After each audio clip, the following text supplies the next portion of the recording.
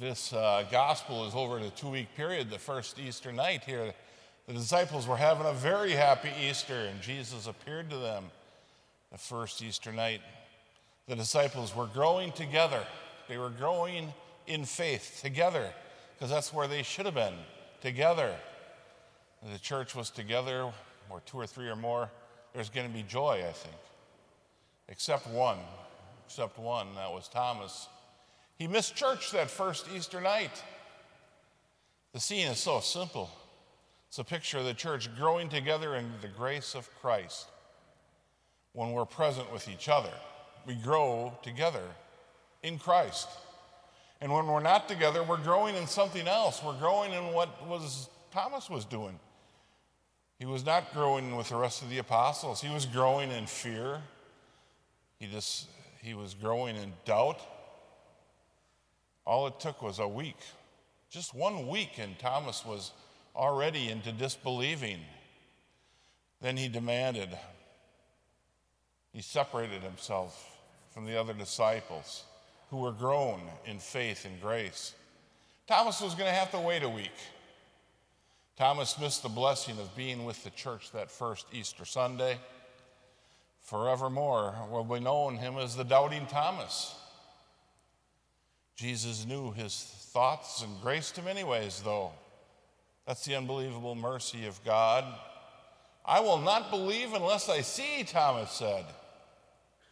We don't want to tempt the Lord like that. That's tempting the Lord.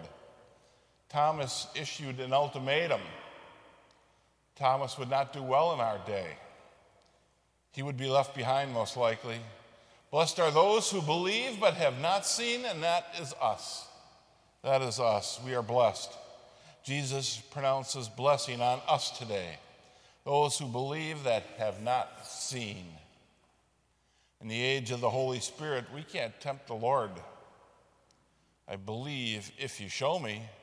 That's not going to work, because we walk by what? Faith, not by sight, as our song says. Jesus commends us who believe through the ages and have accepted the testimony of the disciples, the apostles, those first witnesses of Jesus. He commends us. We do it better than Thomas did, which is kind of neat.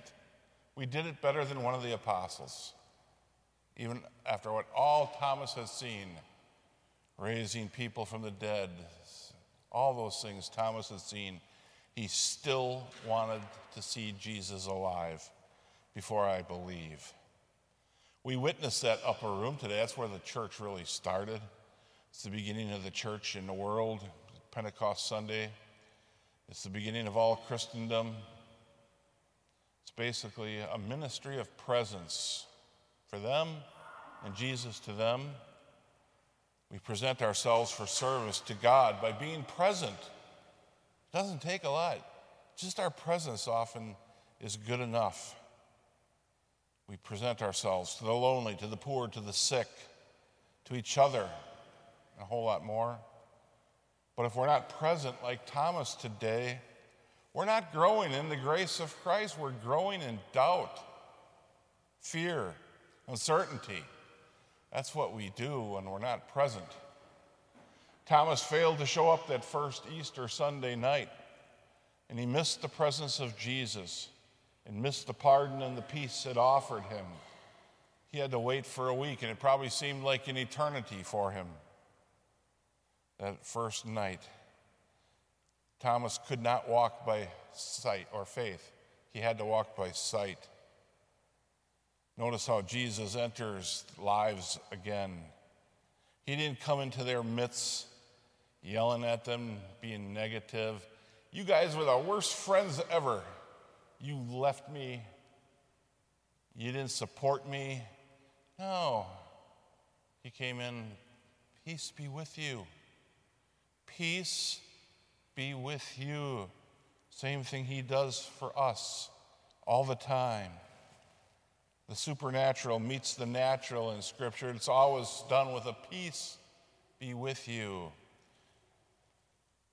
When Thomas did get together, though, he heard the stories, the empty tomb.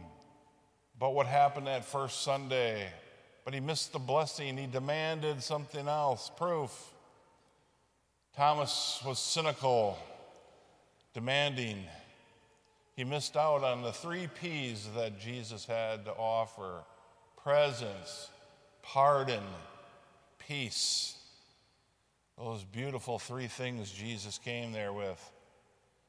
And we come here as a church family to present to one another presence, ourselves. It's important. When we decide that worship is not important, or we begin to fall away, we will miss the blessing of the presence, the pardon, and the peace of not only of Jesus, but of each other. Thomas demanded to see and inspect the wounds of Christ, and Scripture tells us those wounds are the thing that binded humanity together. We are healed by his stripes, as the Scripture says. Christ openly displayed his wounds for our sake, for the grace of those wounds. It completes us as human beings. Today, in this Easter season, we give thanks for the wounds of Christ, because they have healed us.